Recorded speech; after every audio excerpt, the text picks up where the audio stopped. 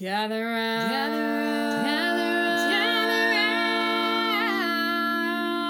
round, let's talk country. Hello and welcome to the Let's Talk Country podcast, the podcast where we have black hearts and party rednecks. I'm your host, Sarah, and I'm here with my mother / co-host. Hey, I'm Mary Lynn. Mama, can I ask you a loaded question? Sure. Are you a redneck? Well, that depends. How are you defining that term? What is a redneck? What does that mean? That's a fair question. All right. So there's so many different levels and variations within the redneck population. Ultimately, I think rednecks are a lot like porn. You know, it's difficult to come up with like a really good all-encompassing definition that works for everybody, but you kind of know it when you see it. Okay. But now that I'm thinking about it, it's not quite how I want to put it even, because in all of our country music redneck research, judging by the number of times I've heard the word I in all of these songs, an important characteristic of being a redneck seems to be, at least partly, that they're self-identified and that they take pride in their identity as a redneck. Which brings us back to my question. Are you a redneck? Well, I've been trying to figure that out. And I've decided that maybe I'm a secret redneck. I don't think I look like a redneck or act like one, but I do have redneck qualities. I'm low maintenance, not fancy. I don't dress up or spend a lot of time on my hair and makeup. I can, but I don't usually. I celebrate that I can wear blue jeans to work every day. Woohoo! I take pride in my work. I try to be direct. I drive a truck. Isn't that one of the main indicators of being a redneck? Judging by the music on the radio, it is. I drove a truck when you were first born, and up until we needed something bigger for the four of us when Charles and Samantha moved in. I drive a truck now to haul our trash to the dump, and Grandma and Granddad's trash. But I guess the clincher is that I have a few discarded appliances and a toilet in my backyard even as we speak. So yeah, I'm a redneck. You want to make something of it? Yes, I really do. I want to make a celebration of it. In fact, perhaps even a 4-part celebration. When I first asked you the redneck question, I think your initial response was that you didn't think that you were a redneck. And I started to kind of give you a hard time. I asked you to recount your latest encounter with a possum. Was that the one on the roof or the baby? I don't remember. We caught a baby possum in the house one time. You might be a redneck.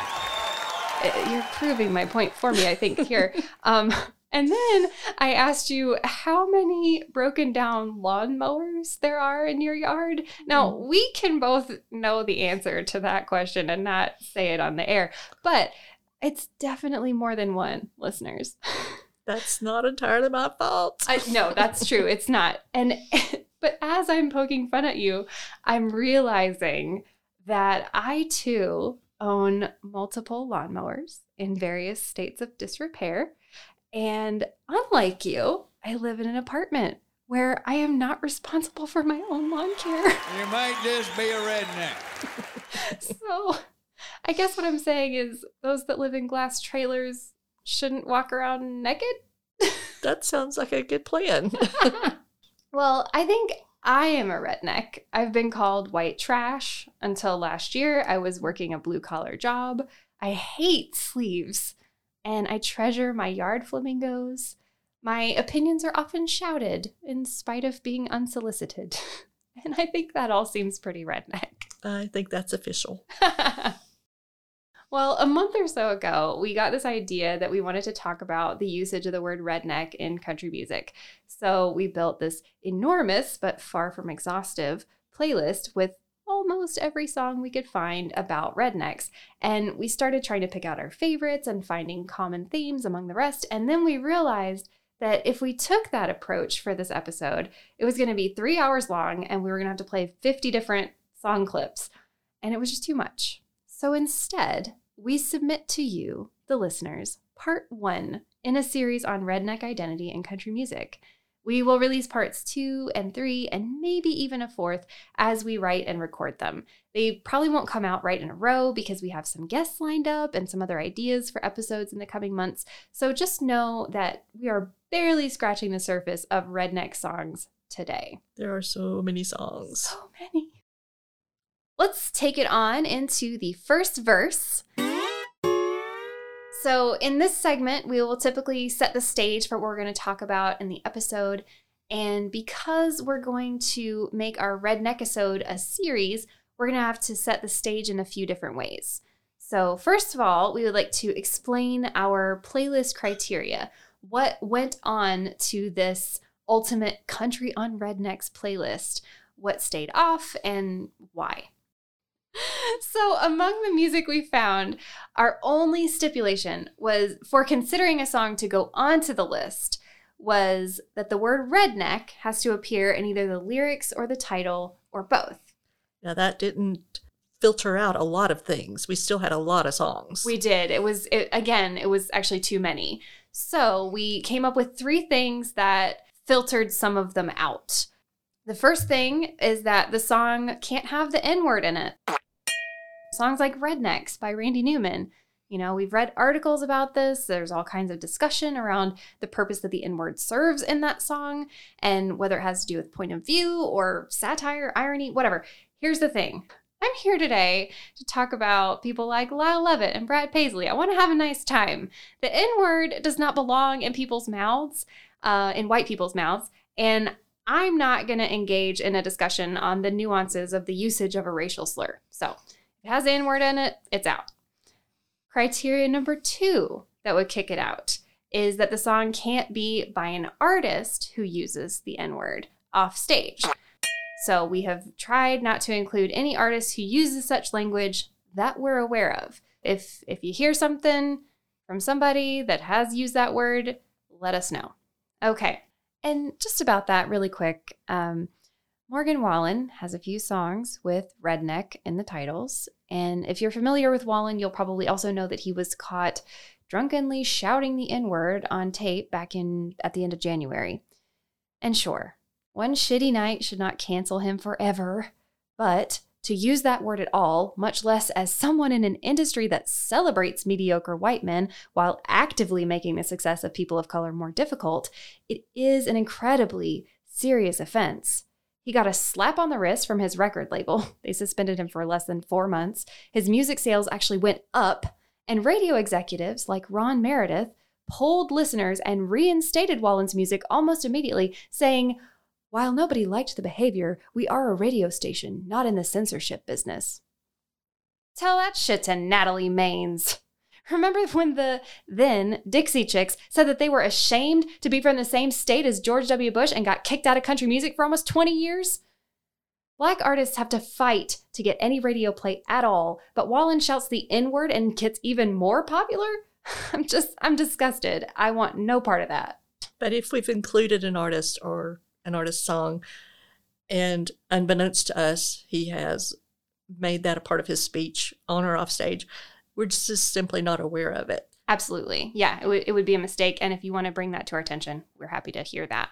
The third thing that would kick a song off of our list is that, okay, there is a lot of hick hop out there right now. And a lot of hick hop that does contain the word redneck in it. Got a flat bottom boat and a 4-wheel drive, John Deere mower and a side-by-side. I always got something hooked up to my hitch. Yeah, redneck. So if we had included all of those songs, the list would be miles and miles long. I mean, they would have taken over the entire list. And we think that hick hop is actually pretty interesting and it's worthy of some discussion. There's some cool artists doing some interesting things. That's fine. But we have left the majority of those songs off of our Ultimate Redneck playlist simply because there were too many of that kind of thing and it started to all sound the same. Also, a lot of those bands are really heavy on the rebel flag waving, and we're not super okay with that either. So those are the 3 things that would kick a song off of our list. So the second way that we would like to set the stage is that we want to discuss the histories of the word redneck. And I do say histories because I think there's one that's more well-known and then one that's a little less talked about. And I had not thought where that word came from or the designation. I didn't think what had gone into that word even becoming. So I was glad that you did look into it. Yeah. Well, a lot of sources date the term back to just after the Civil War. Poor whites working alongside formerly enslaved Black people in the fields. And post-slavery, Black field workers would generally wear these really wide-brimmed hats to kind of keep the sun off of their heads and necks. Pretty practical, smart garment. But poor whites were afraid of being mistaken for a Black person, and so they issued these practical caps and opted for smaller, more woolen hats, which are very comfortable. Very hot and gross. I can't imagine. So because they were racist, they got sunburns. Well, sunburns and stubbornness continue to be associated with rednecks, and so often is racism. So there's that. It's all very unfortunate and very well documented. I read a bunch of scholarly articles on JSTOR with primary sources and everything, so I have no doubt that the sunburns on the back of their necks is in fact where the word redneck started. No doubt in my mind. However, there is another lesser known story about rednecks that casts us in a better light, I would say. So for this history lesson, I'm going to ask you to think about old-timey jobs for men. Train engineers, cowboys, loggers, miners, that kind of thing. Okay, so what do these guys' typical workday wardrobes have in common? Maybe a handkerchief to wipe their face to get the sweat off their face. Yeah, totally. Yeah, a handkerchief or a bandana was typically tied around their necks. And as such, these kerchiefs became a symbol of the working class. So coal companies were starting here in the early 20th century. Coal companies were intent on making as much money as possible and paying their laborers who were doing this dangerous work as little as possible. Not like now, right? No, definitely not. But so one tactic that they used to make as much money as possible was that they would purposely hire diverse workforces and then keep the housing, the company housing, segregated to stoke the existing racism and mistrust between their white, Black, and immigrant workers. So if a worker is concentrating on what they hate about their neighbor, then if like a white worker is vying for better paying jobs than their Black and immigrant counterparts, the coal companies can get away with paying everybody lower wages. And that worked really, really well. So enter coal miner unions like the United Mine Workers of America started coming onto the scene. And as early as the 1910s, they were able to start turning these red bandanas that many miners were already wearing into symbols of working class solidarity that eventually served to unite miners across racial lines. Racial lines. Rachel lines. Rachel. That's a haircut. It is. So workers would strike for all kinds of reasons. Unfortunately, sometimes white workers would strike because the Black people were getting better paying jobs or something like that, just dumb things. But sometimes they would strike for cool stuff, like to get the right to join a union, to get better pay, better conditions. And much like when they were working, miners would wear these red bandanas around their necks while they were on strike. So union miners and sympathizers were often sneeringly referred to as rednecks. But instead of being offended by that, they embraced it. When you're poor, language is one of the only things you have at your disposal. So wearing that word with pride really robbed their enemies of insult and also boosted their morale. So 2 birds, 1 stone. That's kind of like Hester Prynne wearing that A on her dress, that scarlet letter. Absolutely. Yeah. You're going to make a big deal of it. Well, I'll go along with you. And it's also, you can see the beginnings of redneck pride right there. Absolutely. I'm a redneck and I'm damn proud of it. Now, all of that is a vastly oversimplified account of miner strikes, and none of that is to suggest that the red bandanas ended racism or that they, ended shitty labor practices. They definitely didn't. We're still, like I said, like we said earlier, we're still seeing a lot of that today. Those fights are still playing out. But I never learned about any of that in school, No. That was not in the curriculum. And two, when we learn about things like the civil rights movement, right, white people, especially rednecks and poor whites, are very much the antagonists and the losers. They're the people slinging the racial slurs. They're doing the lynching. They're the straight up villains. And yes, the people who did do those things are villains, and it happened way too much and way too often. That's true. What we're not told is that there were poor white people who stood in solidarity with Black Power. We're not taught about the young patriots who were displaced hillbillies and rednecks and how they teamed up with the Young Lords and the Black Panthers to form the Rainbow Coalition. They're trying to put your words in your mouth, make you put yourself in jail. But I want you people to stick together, and I'll stick with Black Panthers, and they'll stick with me, and I know they will. I saw a Black Panthers movie last week. Their points are real good, man. Oh, I'm tired of it. I'm tired of them coming down the street and kicking my damn head in for them. Nothing I ain't done. Somebody answer why? Why the man come down on us like that? Why? What you're saying, brother, is anything about protecting people, they're about protecting property. Right. You been to jail for, baby? We're not taught about things like Bacon's Rebellion or rednecks in the context of the miners' strikes. These are things that are missing from our education. Right. I never heard of any of that. I don't remember you girls having that in your classes. No. I want to come back to that idea in a second. But Mom, I think we should talk now about negative redneck stereotypes that are holding us back, things in pop culture that are kind of casting rednecks in a bad light. Before I hand it over to you, I want to pick my bone with Larry the Cable Guy. This fucking guy. He's not even from the South.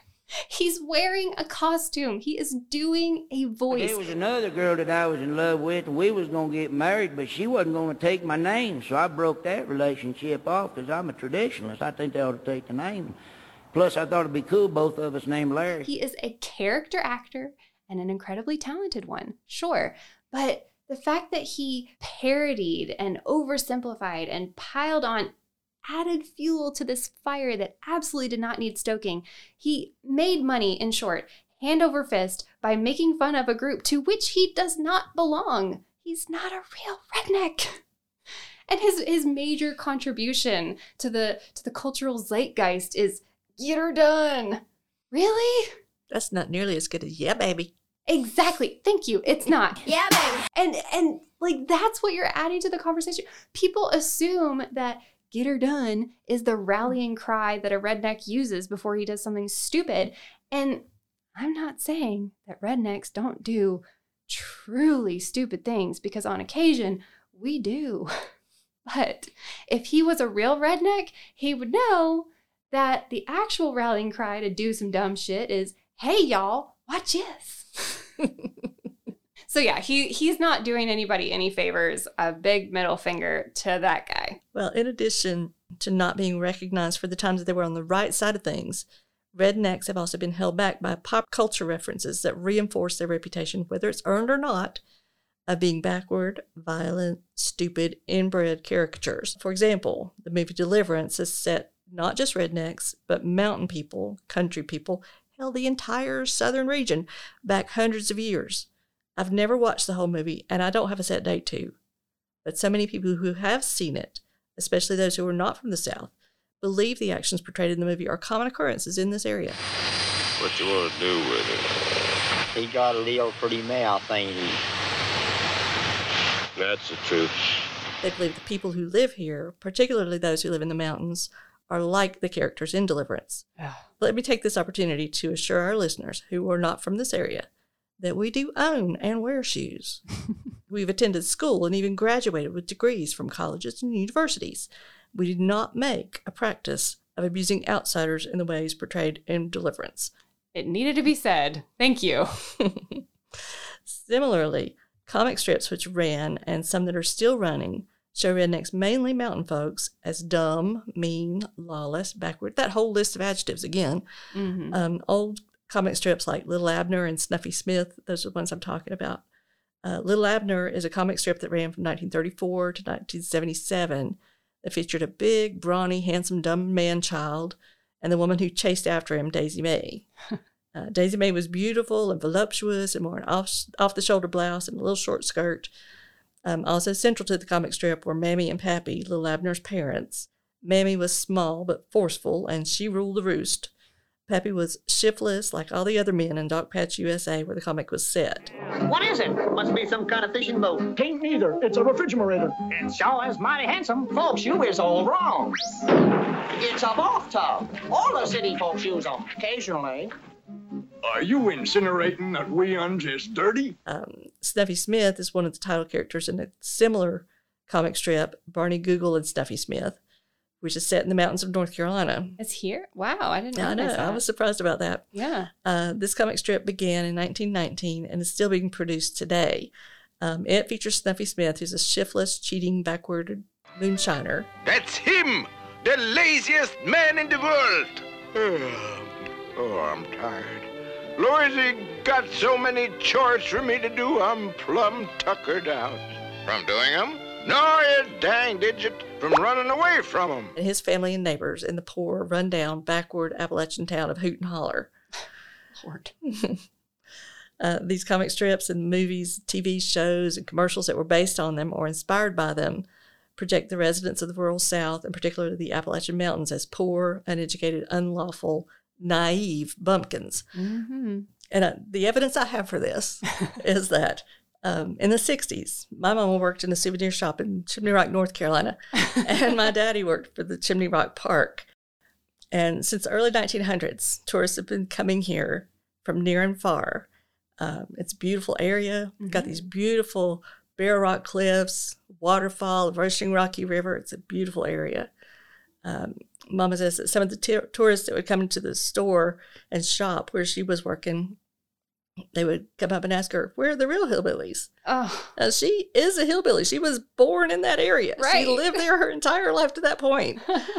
And they were looking for these Mammy and Pappy and Little Abner and Snuffy Smith. Where were they?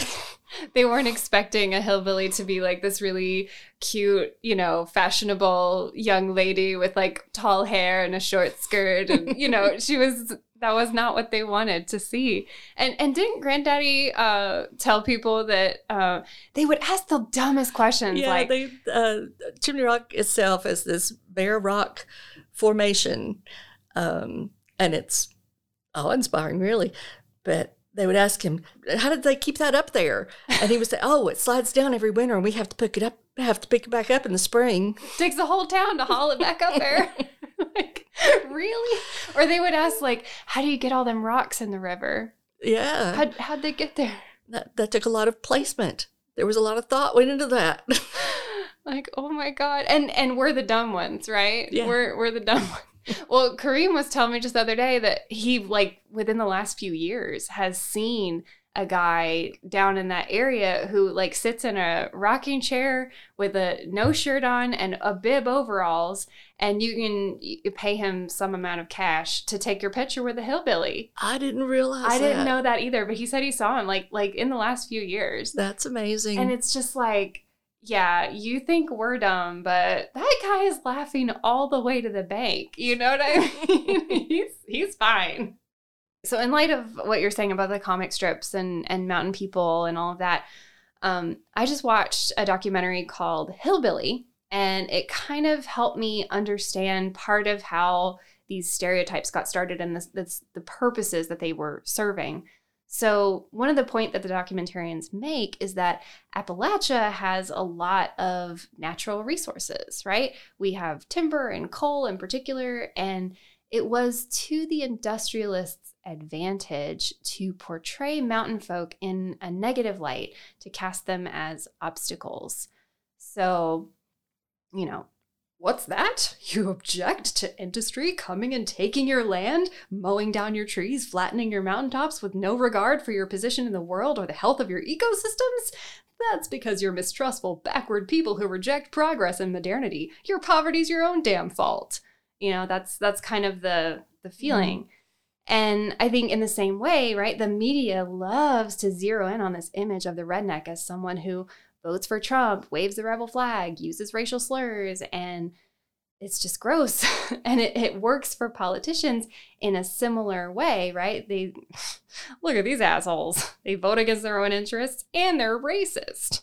So what if they're suffering under capitalism? Serves them right. They're deplorable. They don't deserve your respect. Don't you hate them? Isn't it crazy how you have nothing in common with these stupid rednecks? It would be totally impossible for you to team up and create a party that actually works for working class people. I mean, when has that ever happened? Am I getting through to you, Mr. Beale? Right? Like, it's this agenda. Well, what I object to with all of that is that they're painting an entire population with the same brush. We're all alike. We're all like this. Yes, there may be some people like that amongst us, but we're a diverse group too. Absolutely. Absolutely. And yes, there are too many of us who perhaps would fit into that box, but you know, we're working on addressing it one family member at a time. I have actually broken up with several this very week, so we're working on it. Yeah, baby. And I think the part of the problem is that not only are people outside of the South seeing all of this and having their existing prejudices constantly reaffirmed, but that's the way that we're seeing ourselves as well. Right. We're buying the feedback. Right. We're buying into the story that we're being told about ourselves. And all of that is not to say, like I said before, all of that's not to say that there aren't racist rednecks and that we don't need to address racism where we encounter it. We do, and we are. But these negative stereotypes continue to flourish and self-perpetuate, and capitalists, industrialists, politicians, elitists are actively erasing histories where rednecks and city folks, white people and people of color have worked together, effectively robbing us of the opportunity to see examples of that cooperation, to see what can be accomplished through collective action, to see ourselves as part of the solution rather than as the entire problem. It's the system, y'all. Patooey. Okay, so let's slide on into the chorus segment. All right, so now that we know some redneck history, we've considered harmful redneck stereotypes, let's look at some songs that push back against those negative stereotypes that would let us see the redneck as something other than a conservative, racist, Southern person. So the first song on this list for me is Camouflage by Brad Paisley. That's such a fun song. It's so good. I love it. It's upbeat, it's funny, and not only that, like so much of Paisley's other work, it really commits to a bit, right? He's a real comic guy. And in this case, the bit is that camouflage makes stuff disappear. And in the first verse, we have the Chevy Cavalier that disappears when it pulls out of his garage. He pulled into the parking lot and everybody cheered. He'd gone and painted his entire Chevy Cavalier. Camouflage, camouflage. It disappears when it pulls out of his garage. Camouflage. And then in the second verse, when they're posing outside in their camo prom outfits, the only thing you can see is our faces and our hands. I love the line in this song, in the prom verse, where he rhymes camouflage with corsage. I asked Jenny to the prom and her mom knew how to sew. So she made a matching tux and gown from duck blind mossy oak. We took pictures in the backyard before we went to the dance. And the only thing that you can see is our faces and our hands. Camouflage, camouflage, camouflage. You should have seen the way it popped with her corsage. It's so delightful. We're gonna have to play that. So good. And okay, so those cutesy, innocuous verses that kind of glorify the camouflage as the unofficial redneck uniform, that would be enough, I think, for the song to make this list. But then, a few seconds later, we get this lovely acknowledgement that the stars and bars, meaning the Confederate flag, offends people. And the song speaker recommends camouflage as a replacement way to show your Southern or your American pride. Well, the stars and bars offend some folks, and I guess I see why. But nowadays, there's still a way to show your Southern pride. The only thing is patriotic is the old red, white, and blue. There's green and gray and black and brown and tan all rolled into camouflage. And I think that this verse is doing some work toward painting rednecks in a better light, right? We're not all rebel flag waving racist assholes. there's a little bit of introspection there. Not a lot, but a little, you know? And those few lines are this really lighthearted way of touching on something super serious. And in my opinion, it's a much more deft way of acknowledging what the Confederate flag represents than, say, the song he did a few years later with LL Cool J called The Accidental Racist. That song is a very clumsy attempt to deal with racism in a serious way. And it just takes on too much, right? There's a lot of country music that deals really well and really eloquently and honestly with racism and all of that. Like, there's a lot of really great songs, and we're going to talk about those in a future episode. I'm looking forward to that. I know. But anyway, all that to say, Camouflage is a lovely, fun, funny song that we really enjoyed listening to. I'm looking forward to seeing big, loud, broken down trucks waving a camouflage flag from their truck bed instead of anything else. I love that. It's so good. Speaking of which, I think you have a special treat for us, Mom. Well, we'd like to play a clip that perfectly sums up our feelings about the Confederate flag. Well, it's from the Liberal Redneck Manifesto, Dragging Dixie Out of the Dark, that was written by the comedy trio of Trey Crowder, Corey Forrester, and Drew Morgan. Yes, they are a comedy trio very much in the tradition of the blue collar comedy tour of the early 2000s, I believe. Right, kind of running in Jeff Foxworthy's absolutely footsteps. They love him, and they have a lot of good stuff to say about Jeff Foxworthy, but they definitely are updating the redneck image. You might be a redneck. Why in the hell does anybody ever put the American flag and the Confederate flag on the same thing at the same time? They were not big fans of each other. Yet many of the most hardcore pro-rebel flag fellers are the same dudes who scream about America. You don't like it, you can leave. It's my right as an American to fly that flag. Oh yeah? Well, buddy, let me tell you, screaming about your rights as an American while rocking the Confederate flag is like arguing against gay marriage with a dick in your mouth. It makes no sense. That was the voice of Trey Crowder. We appreciate your insights, sir. Now we'd like to talk about Northern Redneck by Aaron Lewis. Who knew there was such a thing? Who knew? So I was learning in my redneck miner research that it wasn't just Southern miners who wore the red bandanas. It's kind of unclear whether they started in Colorado or in Appalachia or somewhere else entirely, but they were used in mining strikes in Pennsylvania, Colorado, West Virginia, Kentucky, kind of all over, you know, the redneck kerchiefs. So Northern Redneck is so much fun because it also drives home this point that rednecks aren't just from the South, y'all. We have this like fishing, hunting, truck driving, rural guy talking about what it means to him to be blue collar and working class. And I think in this song, he's speaking directly to Southern rednecks and reminding us that what y'all don't understand is it ain't all about the Southern man. What y'all don't understand, it ain't all about a Southern man. 'Cause we got outlaws, we got hicks, we got honky tonks out on these sticks. We love our whiskey and we love our homegrown. God damn, it's so good to be home. We wear Carhartt, we don't wear suits. We wear square toes and Chippewa boots. And we all know where we come from. And we'll be right here when it's done. But then a little later in the song, we also get this line, "We ain't that different, son, you and me, trying to make it in the land of the free." So it's, you know, trying to bring everybody together, but also remind you that I exist. I like that he parks his Ford truck next to our Chevy one. North, son, you're from the South. Straight out the trailer, fresh off the plow.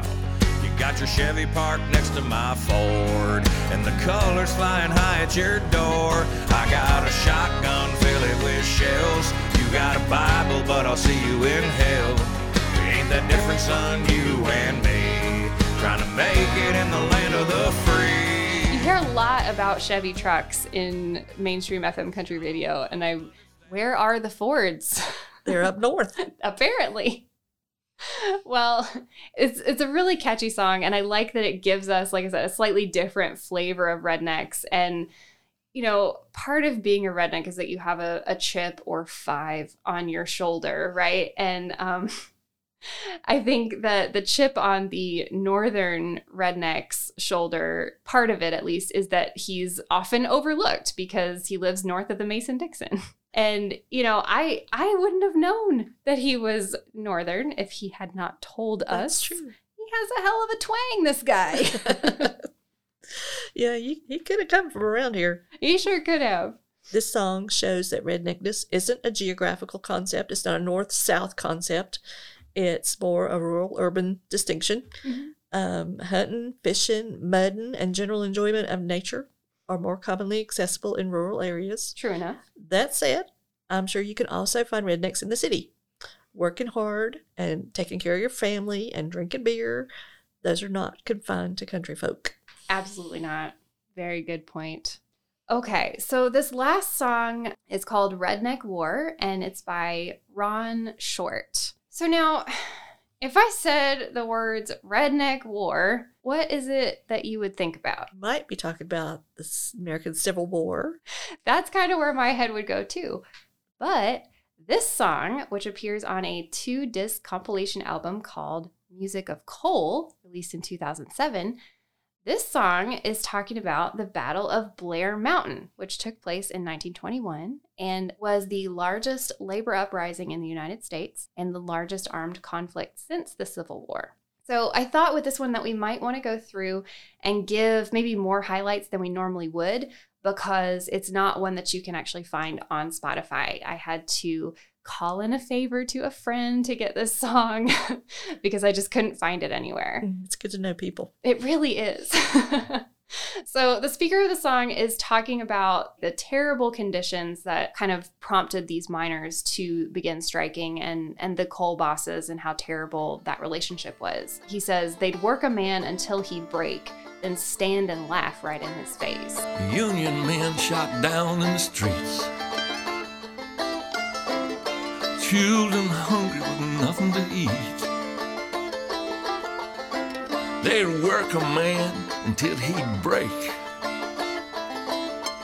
and stand and laugh right in his face.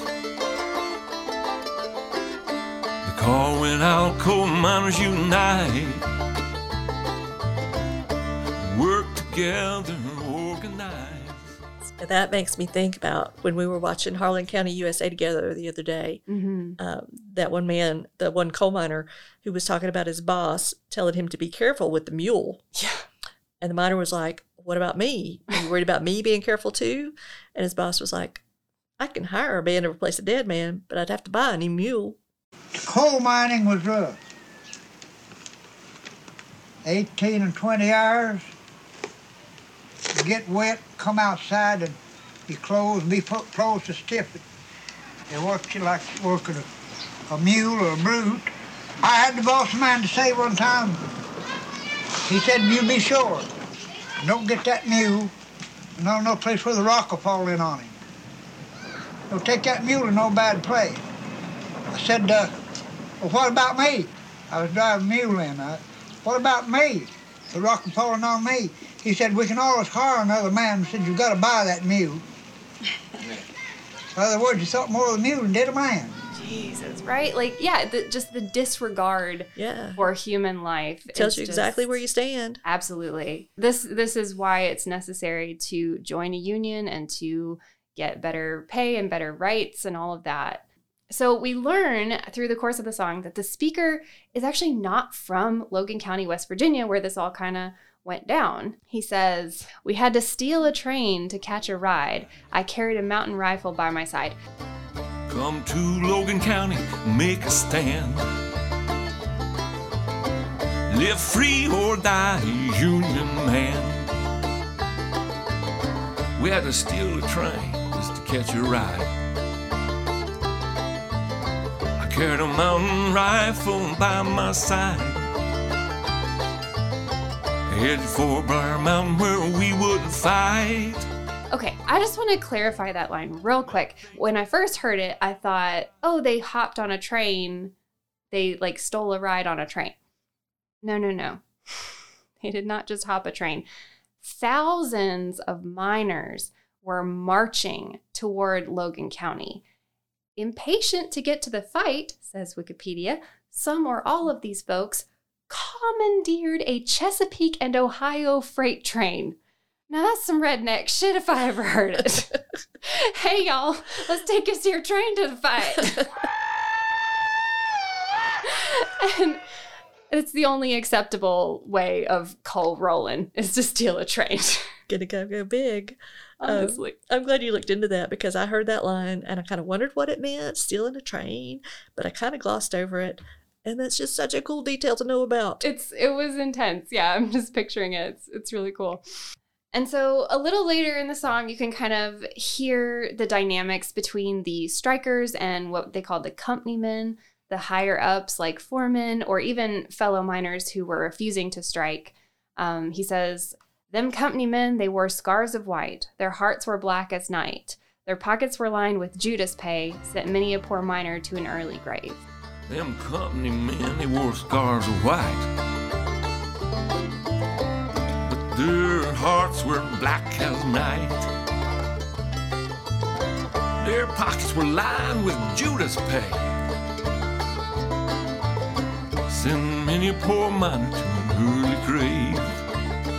And, you know, when he's invoking the name of Judas, right, that really drives home this point that it's a double betrayal. The companymen were not only refusing to strike, but they were actually fighting against their peers who wanted to unionize. So whether these union miners are getting overworked in the mines or if they're getting shot in the battlefield, the men in the white scarves are sending their miners to an early grave in more ways than one. And so then he talks about 10,000 coal miners or more knocking on heaven's door. And this was a big fight. Like 10,000 guys. 10,000 coal miners or more knocking on heaven's door. We knew death, he ain't hard to find. We saw his face every day in the dark coal mines. The union miners weren't really as well armed as the company men, and a lot of them were living in tents because they had been kicked out of the company housing. But the union rednecks outnumbered the company men. It was like 10,000 to 3,000. That's a big fight. It's a big fight. And then he talks about that he wore the same uniform that I wore before when I went off to fight in that great war. But a rebel army is what Harlan said. Harding said. So they dropped them bombs upon our heads. So these miners had fought for the United States in World War I, but their status as veterans didn't matter to the coal companies, the governor of West Virginia, or even to President Harding. The Union miners were met with poison gas and bombs and police and just artillery after artillery. It was just so much. And those mountain rifles they were carrying were nothing to the poison gas. Absolutely. And what's more is that they sent in these troops, right, to quell the miners. And the miners, having fought in World War I, many of them refused to fire on fellow soldiers. So even though they were on opposite sides, they were like, I'm not going to shoot this guy, you know? So it really speaks to their values and the fact that they, So unfortunately, that meant that Blair Mountain was not a success for the miners. They ultimately lost that battle pretty soundly. And coal miners' unions weren't really able to get into southern West Virginia until the Depression and the New Deal and all of that. But the union organizers took lessons from that lost battle to turn future fights in their favor. It was a really, really instructive thing that taught everybody a lot. Very costly, but... Also in Harlan County, USA, you hear them harking back to that and saying, remember Blair Mountain, remember what happened, remember that battle. Totally, yeah. Okay, and kind of the last point that I want to make, we might play a few more clips of the song, but the last point that I really would like to make is that he says, you won't read about it in the history books. Don't believe me? Take a look. Some went to heaven, some went to hell. But I'm still here, this story to tell. You won't read about it in the history books. Don't believe me? Take a look. I'm old and I am gray. They say a miner's life is easier today. Remember Blair Mountain, don't ever forget. Stand up proud when they call you redneck. I wore a red bandana tied around my throat. The redneck's Wally Reporter wrote. I wore it with honor and respect. Proud to be a coal miner and a redneck. A redneck. And I mean, that's kind of what we've been saying this whole time. Is like, you really have to actually look for this history if you want to find it. And in your average academic journal or NPR story or what have you, the history, if you're reading a history of the term redneck, you're not necessarily going to find anything about the miners and the unions. So. Right. And you don't get this battle, this struggle, this economic struggle is not presented as part of your history in middle school, high school, anywhere. Exactly. It's almost like they don't want you to question the way things work. Or get the idea that you could rise up and try to change something. Oh my God. Well, anyway, I really enjoyed listening to that song and seeing that side of the redneck. So let's go on to our second verse segment. And these are typically where we will say anything else that we want to say about the topic at hand. And today, I think we should use that time to briefly mention a song that doesn't use the word redneck, but that is still very relevant to what we're talking about today. It's called Blue Neck by Chris Hausman. And even though the song doesn't technically mention rednecks, it does illustrate the point that it's possible to have regional pride and identity without subscribing to the political conservatism that thrives in that region. I'm a good old boy with a bleeding heart, just a homegrown hick with a hybrid car. I think y'all means all, and I know we all just wanna know that we belong. And there's a lot more color in the mix when you're loud and proud out in the sticks. I am what I am, you get what you get. Yeah, I guess I'm a red state neck. We really like where his head's at. It is possible to be a political lefty and have rural working class identity and to take pride in those things. And I think it's really perfect for this discussion too, because it's as relevant for northern or midwestern rednecks as it is for the southern ones. We love it. Thanks to listener Hannah for bringing it to our attention. And this is another example where Southerners don't have the monopoly on redneckitude. I like that word. Can we coin that? Redneckitude? Yeah, I think that's a real word. It is. This is Chris Hausman speaking up for the socially conscious Midwestern redneck in the same way that Aaron Lewis spoke up for the Northern redneck. Can a country kid wanna see the glass ceiling shatter? Wanna see a world where black lives matter? Liberty and justice for just some of us. Ain't how the heartland brought me up. I'm a good old boy with a bleeding heart, just a homegrown hick with a hybrid car. I think y'all means all, and I know we all so that's a good one. And now I think we should go ahead and take it to the bridge. Now, normally this segment is reserved for our tropes course, where we examine the song or topic at hand and check it for the common tropes that are found in country music. But since we're talking about more than one song today, and we're going to stretch this over more than one episode, we are going to introduce you, the listener, to a game that you can play at home. And it's called Redneck Celebrity Bingo. And how do you play Redneck Celebrity Bingo? You have to say it like that. It's very important. Well, I think you were actually the one who started noticing that a lot of these songs on our Ultimate Redneck playlist make reference to people that rednecks revere. So in light of that discovery, we have designed 4 bingo cards with redneck celebrities on them. And each card will look a little bit different, and the celebrities may not all be the same on each card. So to play the game, we will share a link to our Ultimate Country on Rednecks playlist. And then you and 3 friends can download these bingo cards, put the playlist on shuffle, and listen for the names on the cards and see who gets bingo first. That sounds like fun. I like it.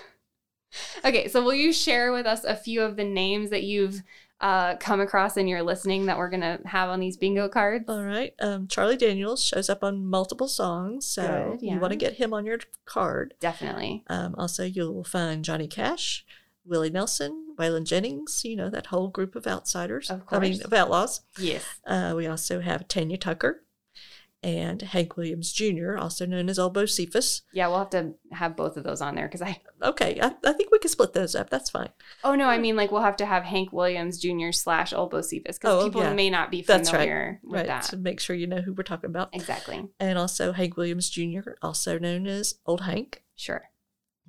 Kid Rock, who is sometimes referred to as Kid. Mm-hmm. Leonard Skinner, George Strait, George Jones, John Wayne, and these two from the Redneck Manifesto, the Liberal Redneck Manifesto, Levon Helm, whom they greatly revere, yes. and Dale Earnhardt, who many rednecks greatly revere. But the best part is the center square, the free space is Freebird. Yay! Freebird! I don't know if it's still like this at concerts, but in my day, it didn't matter who was playing the concert. Some redneck, or usually multiple rednecks in the audience, would holler out, Freebird! Maybe it's a song request, or maybe just for the hell of it. Yes, that is definitely still a thing that happens. I've heard it my own self. We do recommend playing for something ridiculous like a toilet seat trophy, or maybe even just a case of PBR. That's fine. If you have an extra lawnmower laying around, that's fine too. You can play it as high stakes or low stakes as you feel like doing. It's your game now. Have fun. It's starting to sound a little bit like that White Elephant Christmas party. It is. Oh my God. We could play for the pig jar. We will post a photo of the pig jar, y'all. It's a thing of beauty, I'll say. Do I have that? Is it mine this year? Oh, thank God. Okay. I'm getting the nod or the shake of the head from Kareem that we did not win that this year. Okay. So I guess we're pretty much done with what we have to say for this first installment of our Redneck-isode. We just want to say thanks to some folks here in the outro, and also let you know where you can find some of the stuff that we've mentioned in the episode. As always, we welcome your emails. You can reach out to us at letstalkcountrypodcast@gmail.com. We have a brand new website. Woo! Yay! It's called letstalkcountry.com. Simple as that. That's where we'll post links to our Facebook, Instagram, Twitter pages. You'll find a link to our Ultimate Country on Rednecks playlist, as well as other episode companion playlists. We're going to make sure that you can find all of the music that we talk about. You'll also be able to download the Redneck Celebrity Bingo cards there too. So letstalkcountry.com. Go there. Super fun. We want to give a huge special thanks to Mr. Tom Pittman, host of WNCW's The Gospel Truth and Country Gold. We want to thank you, Mr. Pittman, for mining your country music collection for some redneck titles. Those were very helpful to us. To read more about the Young Patriots and the Rainbow Coalition, the book I referenced earlier is called Hillbilly Nationalists, Urban Race Rebels, and Black Power, Communist Organizing in Radical Times. That is by Amy Sunny and James Tracy. I also mentioned Hillbilly, which is a documentary directed by Ashley York and Sally Rubin. And we talked about Harlan County, USA, a documentary by Barbara Koppel. Both of those documentaries can be found on multiple viewing platforms for rent, or they come with your subscription. They're out there, so definitely look those up. And as always, we want to thank our producer Kareem for setting us up to sound like superstars. This is the first time that we've recorded in the same room. And it's a lot of fun. It really is. I knew that podcasting was fun, but I didn't know it could be like this. Now, let's get some onion rings and watch TV. Well, that settles it, y'all. I'm a redneck mother, and my mother's a redneck, too. What can I say?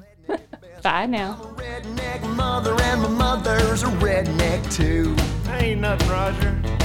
Yeah, I'm a redneck mother. I must concede to wear a red and blue hat. It reads a Lone Star feet. I raised a crossbred chicken, goes quackity cluck. Got a kicker bumper sticker on the back of my truck. Hey, I'm a redneck mother and my mother's a redneck too.